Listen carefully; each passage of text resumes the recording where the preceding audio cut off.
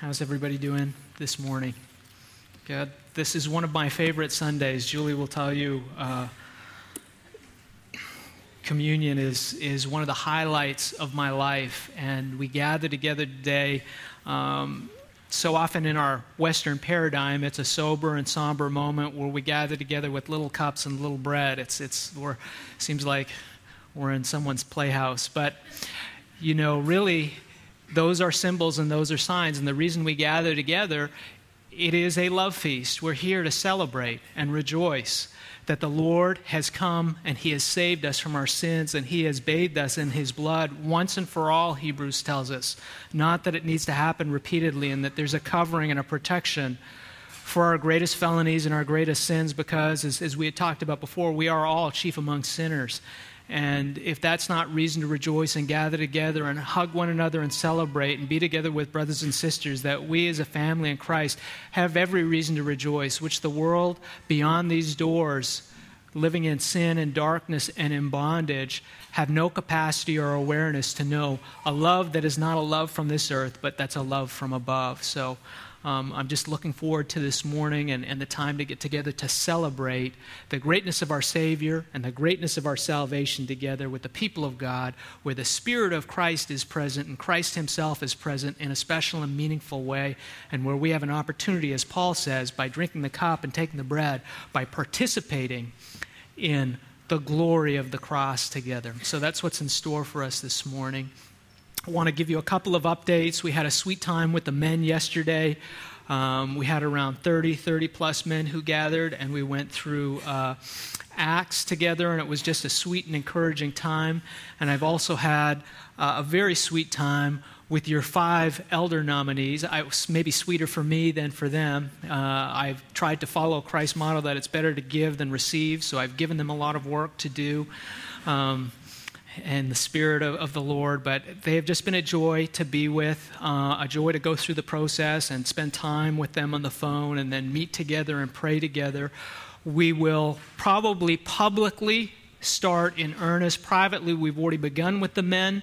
Publicly, we will probably start in earnest, Lord willing, next Sunday, where you will see the men visibly walking down this path. And I just want to exhort you that we walk down this path together in Christ as our Lord and Savior, as one people. We all fall short. We're all imperfect men, but we are here together, and let's pray for the men and love them and support them in this endeavor. And Lord willing, sometime this week, I hope to have posted for you what I've given, some of the materials I've given to them, which is the elder vetting process, the checklist of everything that has been placed on their plate. So you can pray for them, and so that you can see what the process is. And then if you have questions, you can ask them or myself about that process, and it will be a work in progress, but we'll walk towards that with hope and great expectation to see not who man has chosen, but who the Lord has set apart for this great service, basically to be His servants at this church.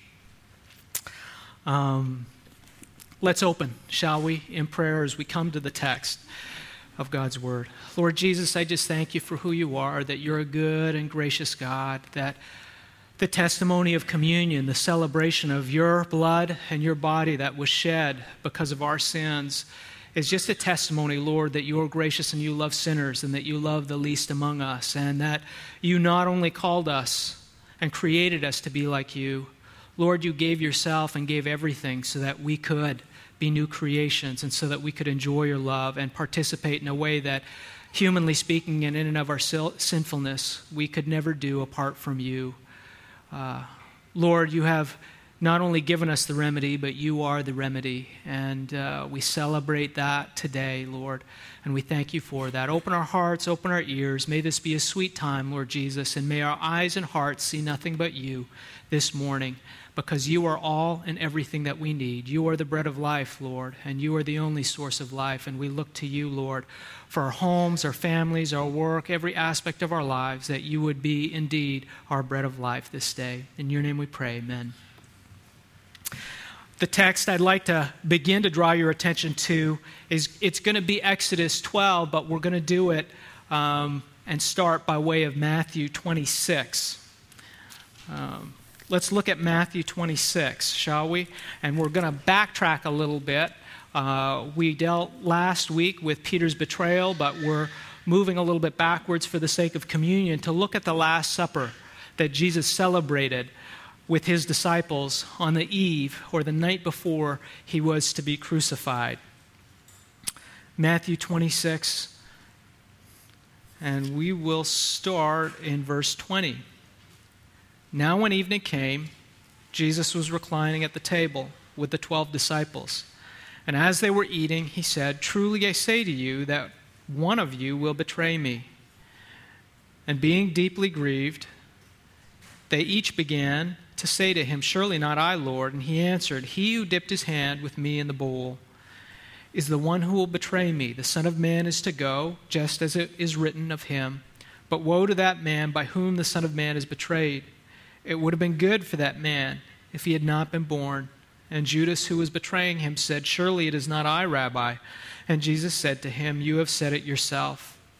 While they were eating, Jesus took some bread, and after a blessing, he broke it and gave it to the disciples and said, "Take, eat, this is my body."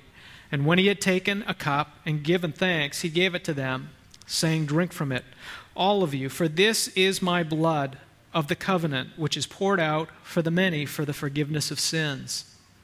But I say to you, I will not drink of this fruit of the vine from now on until that day when I drink it new with you in my Father's kingdom." The hymn that we just sang, "There is a Fountain Filled with Blood," was written by who?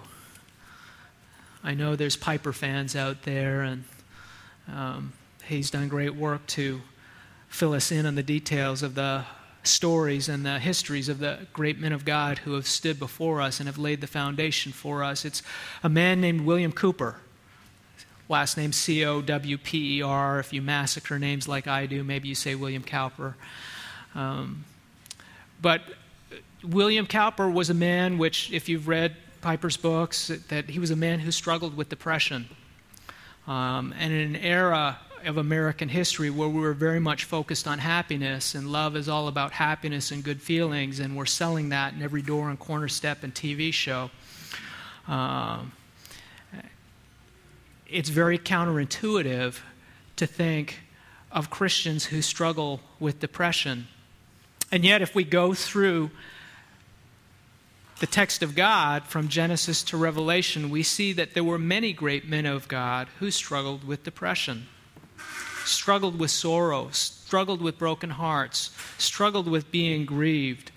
We think of Jeremiah the prophet, we think of Elijah, and as we move forward into the New Testament, we read last week about Peter as a man whose heart was broken, who wept bitterly. And then we move forward and we see among the great men of God, Martin Luther himself was known to struggle with bouts of depression. And we look at William Cowper and writing that hymn, "There is a Fountain Filled with Blood," and we see some of the most profound and beautiful lyrics about our Savior and our salvation and the atonement that we have received in forgiveness of sins, coming from a man who was heartbroken for reasons, many of them which we don't entirely know. But we can say in the bigger picture that for men of God, we live in a fallen and sinful world. And not only our sins, but the sins of others and the sins of those we love. For the people of God, as we talked about in the parable of the unforgiving servant, that the people of God have right and reason at different times and different seasons to be grieved and to be sad and to be heartbroken. And there are times when the Lord calls us to walk in the darkness. He calls us to walk in the darkness, and yet He is holding our hand and walking with us each step of the way. And as we look at that and we see the beautiful words that William Cowper wrote about, as far as there is a fountain filled with blood and the hope that comes from that, as he was mentored by John Newton, who wrote Amazing Grace, we look back and see how God worked in his life and gave him an appreciation, perhaps for a man who saw the darkness of sin in this world a little more clearly and a little more closely than many of us have, perhaps through things that he walked to or experienced in his life. And yet through that, he was able to have an amazing appreciation for the blood of the Lamb that comes which we need to bathe in and washes us once and for all our sins, and the liberty and freedom and joy and the hope that he had that one day, even though we sing with stutters and even though we struggle to see sometimes the light in times of darkness, it is the blood of the Lamb, is it not, and the testimony of the cross that gives us hope.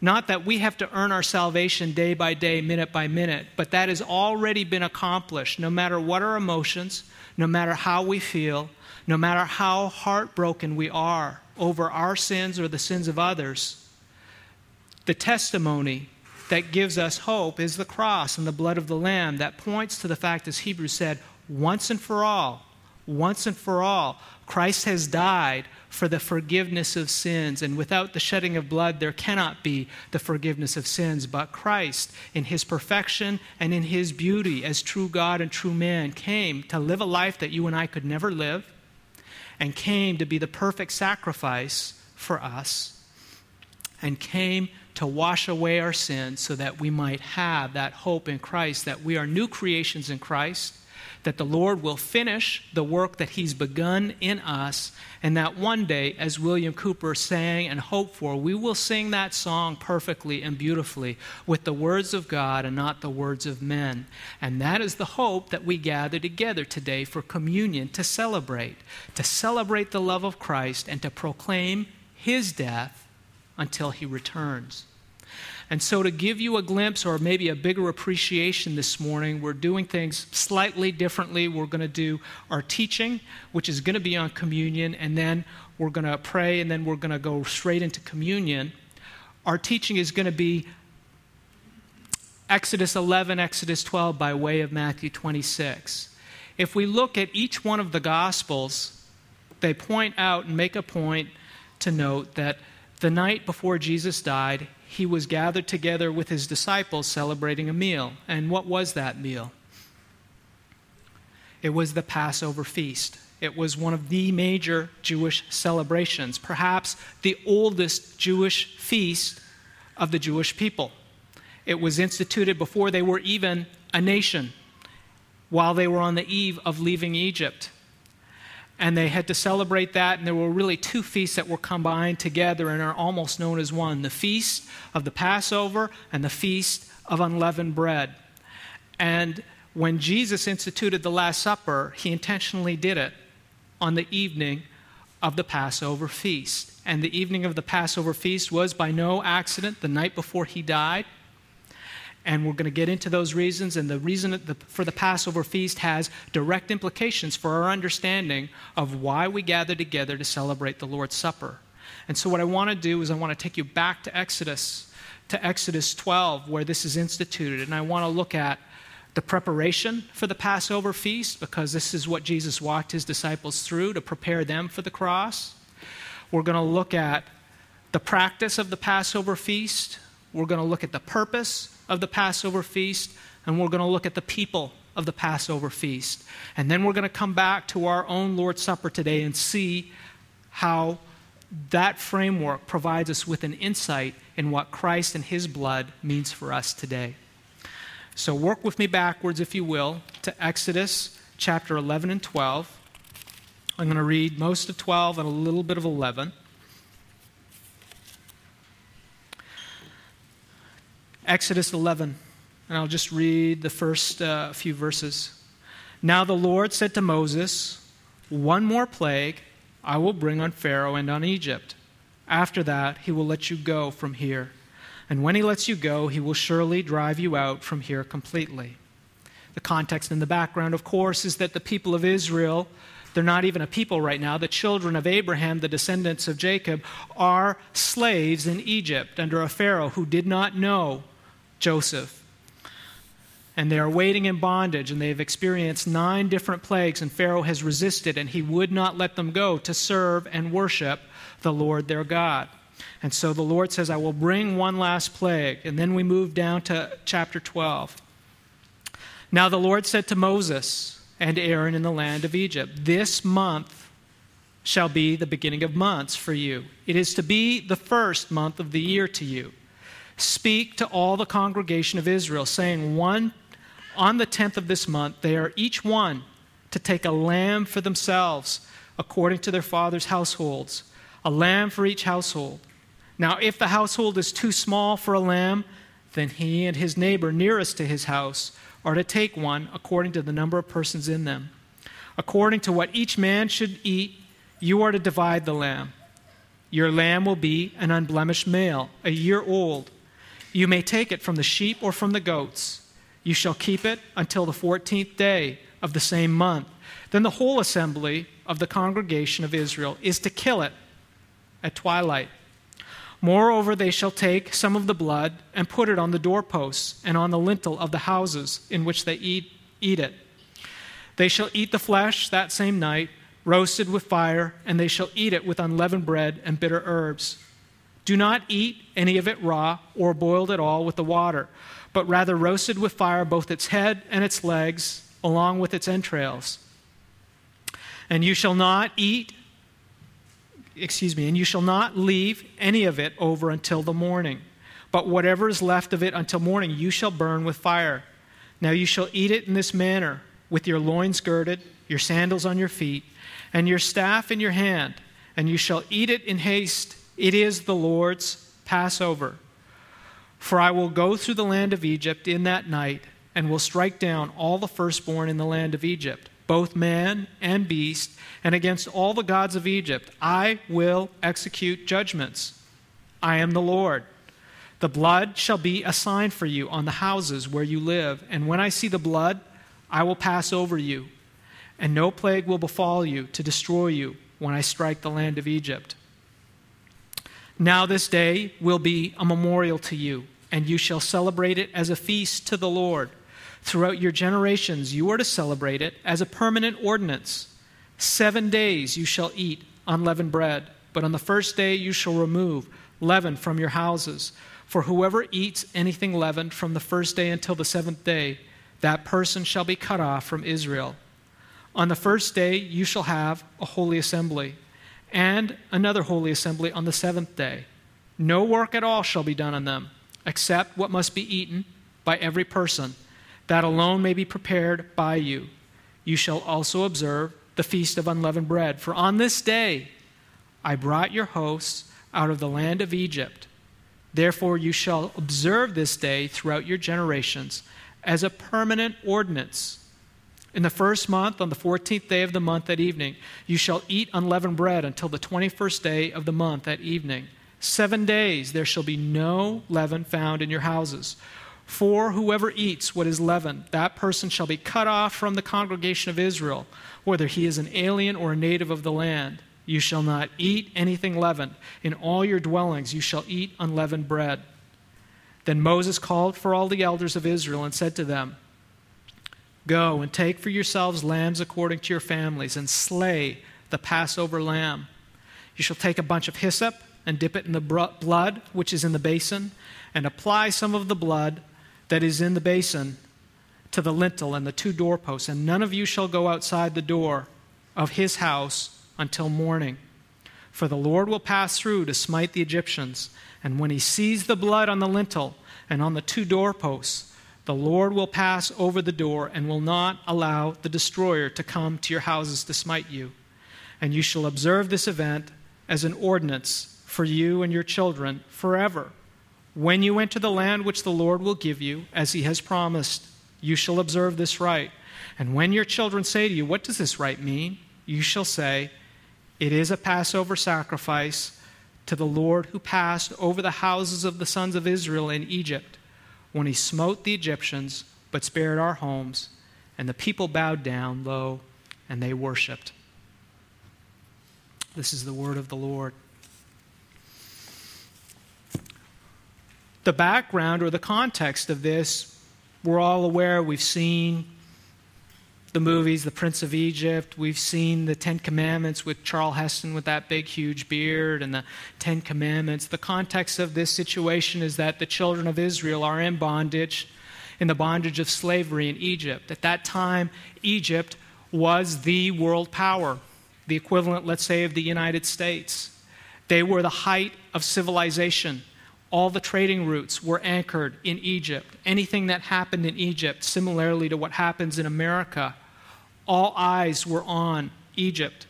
And so people knew the different events and knew the different problems and knew the different leadership, because as things went in the leadership of Egypt, so went with the rest of the ancient Near East in many ways. Wars, conflicts, trade routes, all of those things.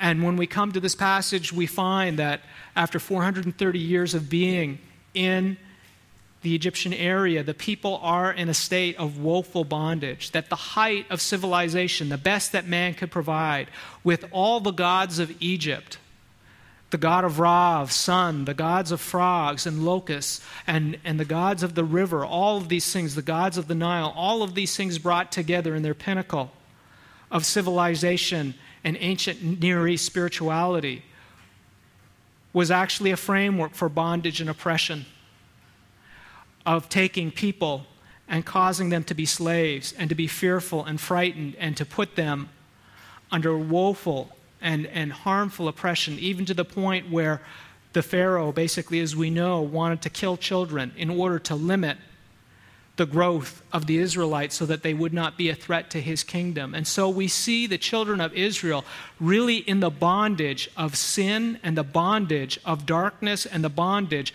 of everything that the world esteems as great. And the Lord comes and says, in remembrance of his covenant to Abraham, that I have heard, I have seen their cries, I have heard, and I have remembered. And my steadfast love endures forever.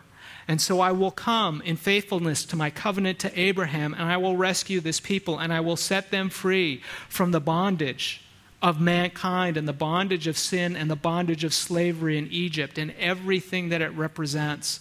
And of course, you know the story that God brings plagues at the hand of Moses to let Pharaoh know that he indeed is God, not Pharaoh or the Egyptian gods, and that Pharaoh is to let his people go free, the Lord's people go free, so that they might go and worship him and that they might become a people. And we know from the big story of the context that the Lord is doing this to bring them to Mount Sinai to inaugurate the covenant at Sinai, a marriage vow, to form them into a people of his own, to set them apart and to shed blood over them and to sanctify them so that they would be a holy kingdom and a holy people and a group of priests for the world, so that the world could see and know God through them, that they would be a window to the glory of God's love and salvation for the world. And part of the preparation in the beginning comes with a new creation and a salvation, that he would come and save and redeem his people and liberate them from the sin and the power and the bondage of the world. But as you know, he brings these 9 plagues, and Pharaoh each time says, yeah, maybe, no, I don't think so. And you can easily look in your MacArthur Study Bible, which reflects much of the study that's been done in the ancient Near East, but each one of those plagues that the Lord brings is directly against a specific god of the Egyptians. And God is sending a very clear message. These are your gods. These are the things that you worship. This is the source of darkness in the land. I will slay them all, and I am greater. And each time, Pharaoh and the people of Egypt find some way of rationalizing that maybe that's a fluke, or our magicians can do a better job, and they're in complete denial, and they refuse to honor the one true living God. And so we see something is happening on a global scale here. And yet, brothers and sisters, don't we all in America struggle with the same things, where signs and wonders are done and God demonstrates many things to us in Christ of who is the true God and Lord of all things.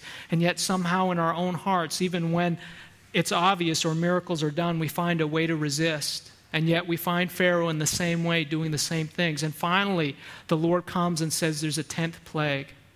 And the 10th plague is what? He's going to send the angel of death over the nation of Egypt as all eyes watch. And the destroyer is going to slay the firstborn of everything, cattle, livestock, all of these things, as well as their children. And of course, We've talked about this before. The notion of the firstborn is the highest in position in the family. It is the one who is going to carry on for the next generation the power and the authority and the life of a particular family or a particular community. It is a representative spot. Inasmuch as Christ, we talk about being the firstborn of God. And God is going to come and he is going to judge, it tells us in Exodus, all the gods, and he is going to go right for the heart, life or death. And he's going to demonstrate that he, God, is the fountain of living waters, and that he is the one who holds life and death in his hands. And he is also the judge, and he is also the Savior, the giver of life. And so as we look at really the preparation for the Passover feast, as he prepares the people for this Passover feast, the 10th plague in many ways is the preparation for the Passover feast.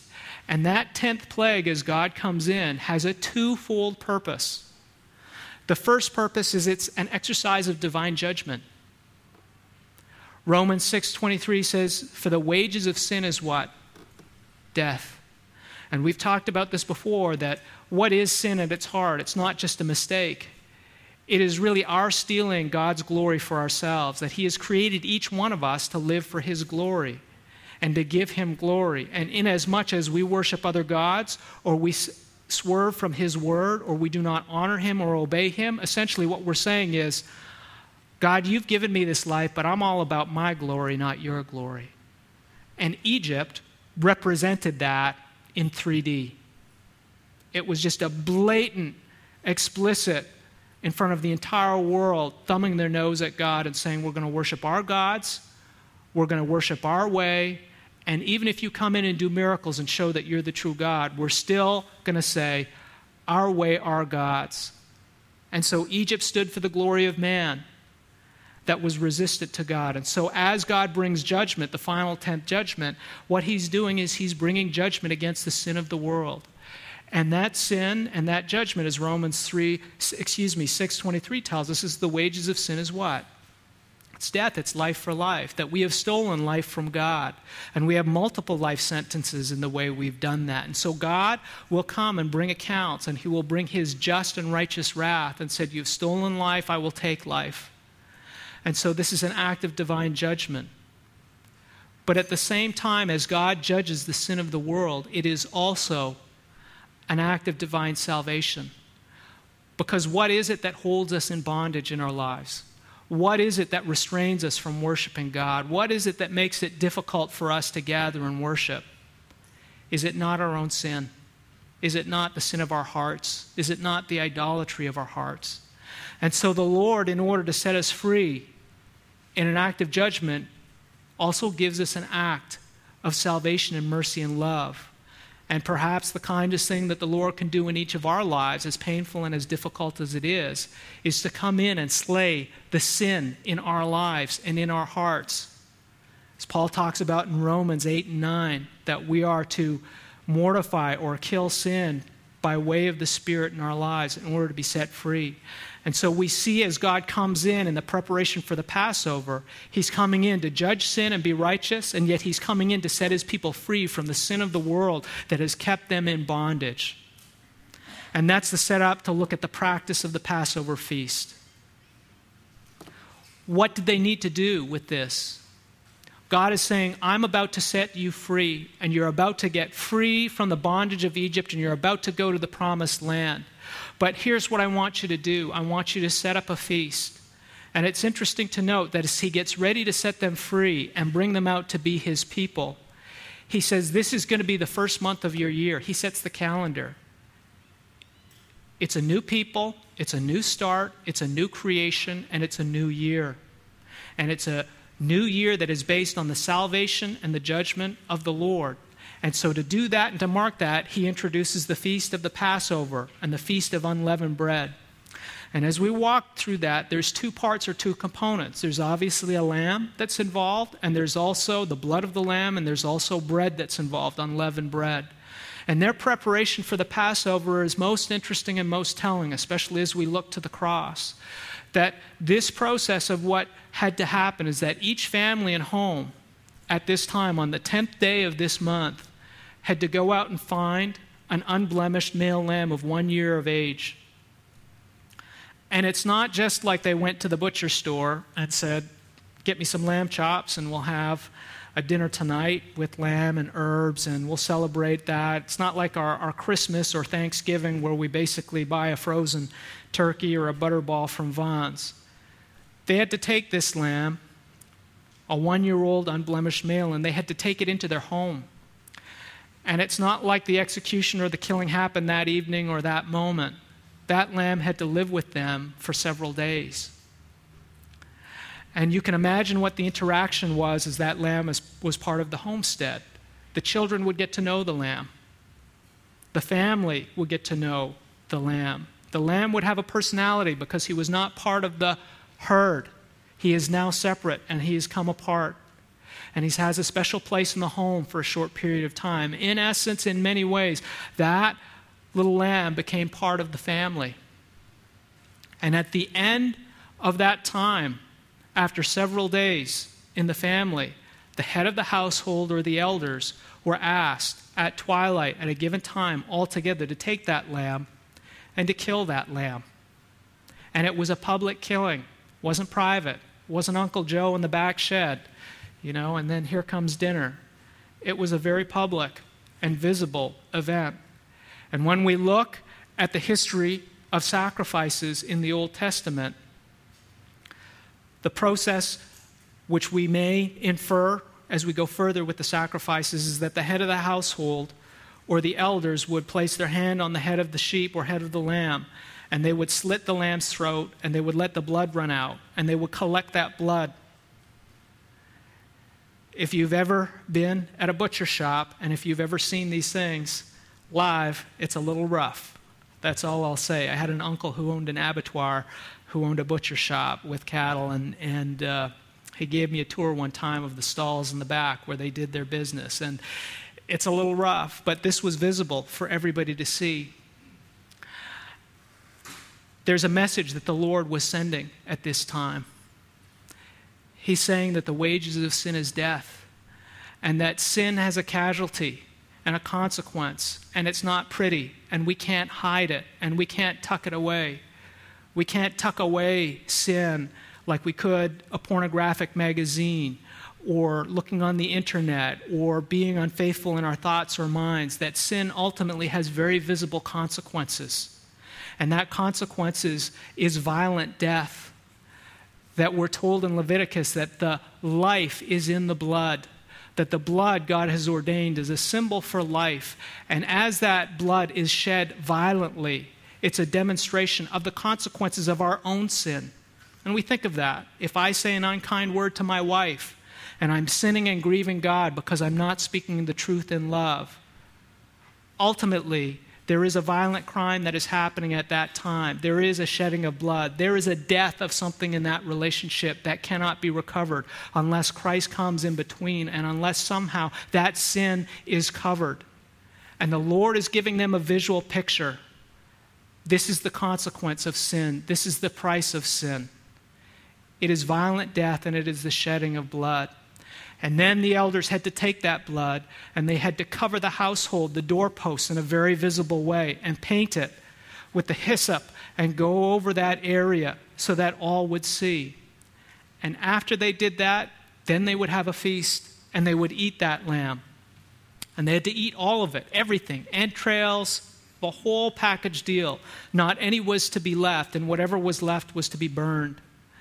And I think as we go to the New Testament, one of the things that you will see is that the food that was to sustain the people during the time of their salvation, where they were liberated from the bondage of sin and set free to become a people who could worship God, was to be what? The lamb that was slain, whose blood was a covering for their sin. That was to be their food. That was to be their sustenance.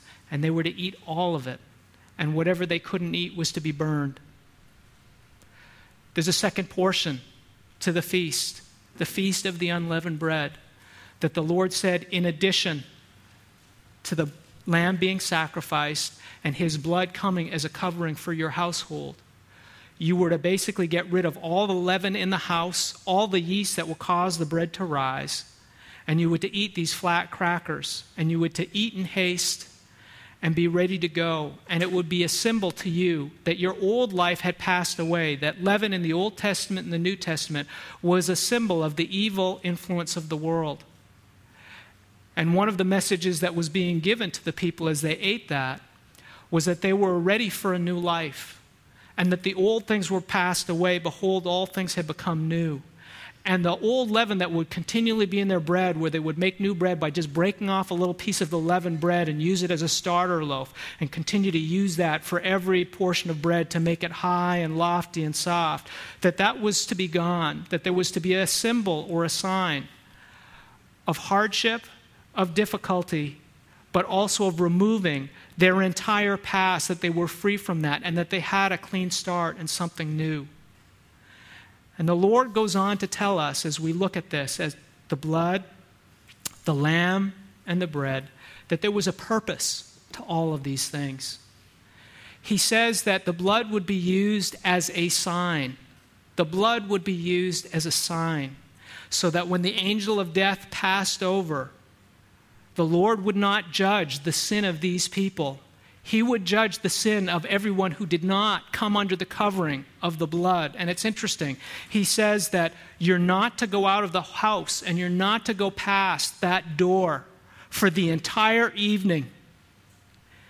During the entire time of your liberation and your salvation, you need to be completely and entirely under the covering of the blood of the Lamb.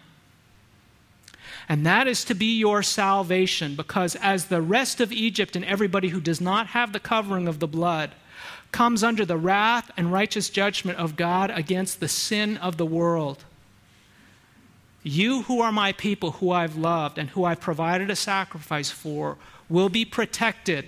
Why? Because you're covered. Not that your sin is any less, not that your sin is any different, not that you're not just as guilty as anyone else.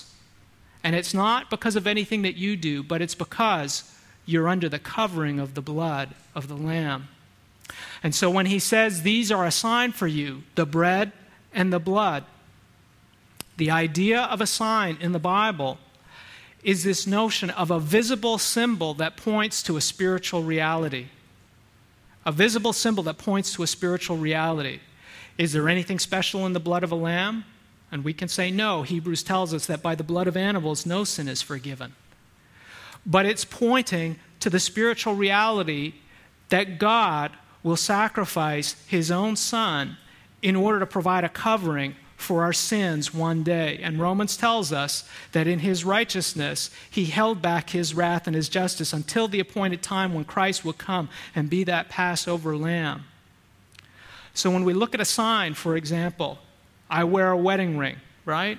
And those of you who are married wear wedding rings. That wedding ring is a sign, is it not? What does it point to? Points to the spiritual reality of the union of myself and Julie as one flesh before God. And we say, who God has called together, let no man separate. There is nothing in this ring that says, I have a great marriage. There is nothing in this ring. The marriage isn't lying in this ring. Okay? There's no magical powers in this ring that make me a special man or any different than any of the single brothers. It's the Lord who has done that and brought my life together with my wife and given me this marriage. But the ring serves as a sign, and that it points to the Lord's provision of a godly woman in a marriage in my life as his gift of love to me. And so when the Lord comes and says that you're to celebrate this feast every year, and the blood is to be a sign, and the bread is to be a sign, he's saying that these are to be memorials that point to a spiritual reality, that your identity as a people who are a people of worshipers of God is built not on anything that you did, but it's built on my provision for your sin. My provision that comes from perfect blood that is shed from a perfect lamb that is capable of protecting you from the wrath of God. And if it's not for the blood, then you would be no different than all the Egyptians out there who deserve nothing but death. The purpose, the Lord says, is that the blood would be a sign And then he says that this is to be a feast day that is a memorial, a time of remembrance. That you will, every time that you celebrate this feast, that you will remember this day. Why does he say that? Because we forget. He wanted that specific day, the day of their salvation, the day they were delivered from sin and they became the people of God and they were set free to worship the Lord, to be remembered for their entire existence from one generation to the next. And we think of remembering in our way of putting my notes on my iPhone so that I can remember the 20 different things that I need to do to clean the house, to take care of Ethan, to get his milk out of the fridge. We think in an information age, that remembrance is about remembering details. But when we look at Scripture from the Old Testament to the New, the notion of remembrance is an act of love. God talks about remembrance in the context of love. We talked about that last week when we talked about the name, Zechariah. Zachar, remember. Yah, the Lord. Remember, the Lord remembers, that he does not forget, that his steadfast love endures forever. And the notion of remembrance is the way that we express love to the Lord, in that the children of Israel were called to remember his love for them and to live their entire lives under the framework of a remembrance of who God is and who they are, and of the salvation that has brought them to that place into a loving relationship and that has set them free from sin. Part of the context that you can think about is the notion of a wedding anniversary. How great do you think my household would be if I forgot my wedding anniversary? Showed up, my wedding anniversary is January 1st. And so January 1st has some of the best football games, I think, on TV, right? And so what would my life be like, and what message would I send to my wife if I was there on the couch with a big bowl of Doritos and nachos and all my favorite soft drinks and had the remote and I'm watching, USC, get whipped by the Texans, It would be shameful, right? Hopefully Bob would come alongside and say, Brother Mark, as the older man, you need to get it together a little bit here. This is not the path to take in your marriage, right? The idea is when we come together for a wedding anniversary and we celebrate, we're remembering the love of God and the love that he's put in our life. And we're honoring that time and that moment. And in fact, many times what we're doing is we are reenacting or participating in the love that was given. So remembrance is not only remembrance intellectually, but it's a way of expressing love and participating in that love. And as couples who are married, I think Albert celebrated his 9th anniversary yesterday, so we let him off the hook for not showing up to the men's Bible study. He got a pass, right, for loving his wife in that way. But as you go with each additional year and you remember, hopefully that remembrance is one of the ways in which our love grows for God and for the other person. As we look at the testimony of 9 years for Albert, this is what the Lord has done in our midst. This is the gift that he's given, that the treasure that the Lord gives of his love and forgiveness just continues to grow with time and pay huge dividends. And so the Lord is asking them, as a purpose of this feast, to participate in his love and to receive it and celebrate it and enjoy it. And enjoy it correctly by remembering who their God is, who they are, who they were, that they were slaves in Egypt. And within that context, remembering the greatness of their salvation and to remember the greatness of their God. And as we look at that framework, you can see exactly who the people are who participate in this feast. Number one person, of course, is God. If we can call it a person, we're saying, pointing towards Christ, we can say that there is the Passover lamb who comes in between. And then, of course, there are the people of God, those who come under the blood, those who, by faith, received the word of the Lord and obeyed and said, yes, indeed, I believe God is going to do what he says in his word. And I'm going to obey what he says, and I'm going to come under the blood of the Lamb, so that I might live and be free and become a worshiper of God and no longer a slave to sin. And then, of course, there are the people of judgment.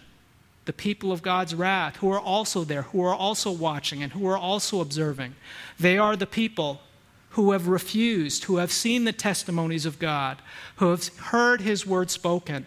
And yet in their hearts, they have hardened their hearts against God, and they have hardened it to such an extent that even for some, God will say, I will continue to harden your heart as a judgment. And there are those who do not come under the blood of the Lamb. And they observe those who are saved, but they themselves in due time will receive judgment. As you see this, are you getting a little bit of an idea of why Jesus was crucified the day after celebrating the Passover feast with his disciples? And as Jesus gathers his disciples together and institutes the Lord's Supper, what he is doing is he is fulfilling the entirety of the Passover feast and unleavened bread himself. He is the fulfillment of that. He is the reality of what Hebrews tells us is the shadow of things to come. Those were signs, those were symbols that pointed to the need for a sacrifice once and for all, and for blood to be shed that was worthy and pure, not the blood of an animal, but the blood that was capable of forgiving all our sins once and for all. The Passover feast and the unleavened bread were pointing to a time when we would need a Savior who would come and do that once and for all, where he would give his body and he would give his blood for a people who, by faith, believing in him, would come under that blood and be washed in a fountain of blood from all their sins, past, present, and future, and that they would be saved from the bondage of their sin, the bondage of the wisdom of this world, the bondage of death, the curse of sin, all of those things, and to be set free from that, to become new creations, a new people, worshipers of God, who are free to worship God, free from sin, and can rejoice in that love, and to become a kingdom, as Peter will say, a kingdom of priests, a holy nation set apart by God, to proclaim the excellencies of our God and his salvation in Christ. That is your purpose. That is your destiny. And so Christ fulfills the Passover feast, and as he fulfills it, he institutes a new feast, the Lord's Supper, which is a celebration of the passing of the old covenant because it has been completely fulfilled in the cross and is no longer necessary because the reality is here, and an institution of the new covenant, which is the covenant in his blood. And so as he gathers them together and institutes this new feast, he takes the cup and he says, this is a symbol, or this is a sign. This is my blood, which is shed for the forgiveness of sins. Drink all of it. This is the blood that's shed for the new covenant. And then he also gives the bread and breaks it and hands it out to them and says, this is my body. Take and eat it. Same principles, but in a new way, in a real way, in a permanent and eternal way, where God has brought the new covenant, where people can receive forgiveness from all their sins through faith, by coming under the blood of the Lamb that's shed, and to remain there and to honor that. But also there's the notion of us eating the Passover lamb. And as we take the bread and as we consume it, the testimony of what is being said, as Jesus said, this is my body, take, eat, is that Christ is entirely the food for our lives. He is the bread of life. And the only reason that we are standing here, that we are new creations and new creatures who have been set free from sin to worship him, and that we have this new life, is because of the life that he gave. And the only way that we can continue as children of God and worshipers of God is being in the blood and by feeding on him. Not the wisdom of the world, not our strength and resources, not how bright we are, not how great our programs we are, not how well we do church. It is Christ and Christ alone. He alone is the bread of life that gives life to our homes, our families, our work, and our church. And so we're called to celebrate it on a regular basis. Why? Because we're called to remember. We're called to remember. And we're called to remember as an act of love, an act of love of remembering who and what we were before the blood was shed and before we came under the blood, to remember the God who saved us, to remember the Passover lamb who came and dwelt among us and lived with us and became part of our family, but was unjustly murdered visibly in front of all people, and had his life taken and his blood shed and poured over the doorposts of your heart and your soul, so that we would not receive the judgment and wrath of God.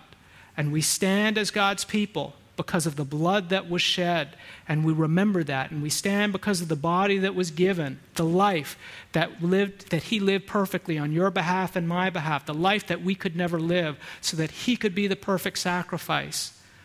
We gather together to remember him and to remember the love of God. And each time we come together and gather and celebrate, we have the opportunity to see the dividends of grace, the dividends of the gospel grow in our hearts and lives. And each month as we gather together, where we're maybe a little more like Christ than we were last month, and he's united us a little bit closer than we were a month ago, and he's brought us through trials and difficulties, as we consider how we got here, that it's by the blood of the Lamb and the life that was given, we can stand in awe and amazement and say, he is indeed finishing the good work that he's begun in our lives.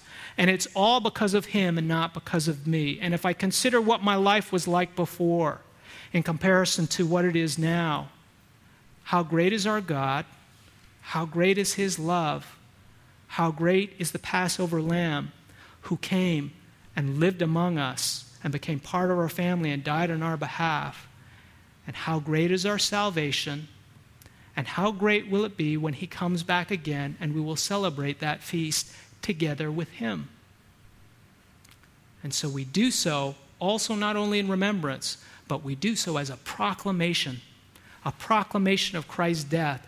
We are people of the cross. We are people of his blood. We are people of his body. And we make a public statement among ourselves to say this is who we are, and we proclaim it until he comes again, and we live by this and this alone. And as we do that, Paul says we are actually participating in the blood of Christ, and we are participating in the body, and we are one with him. That sacrifice once and for all. There's nothing magic in the body, there's nothing magic in the blood, in the bread and the wine, but what we are doing is that the Spirit is present, and as we remember, we participate in his love, and there's a unique presence of the Spirit of God as we come together to obey his command and to celebrate his love.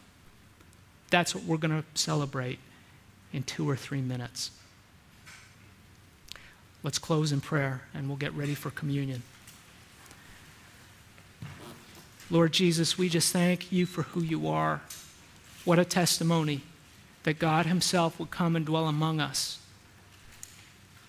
and be with us for a season and know us, and yet would sacrifice his life and be a lamb that's led to the slaughter, and that his blood would be shed for our sins, and that we stand here today because of you.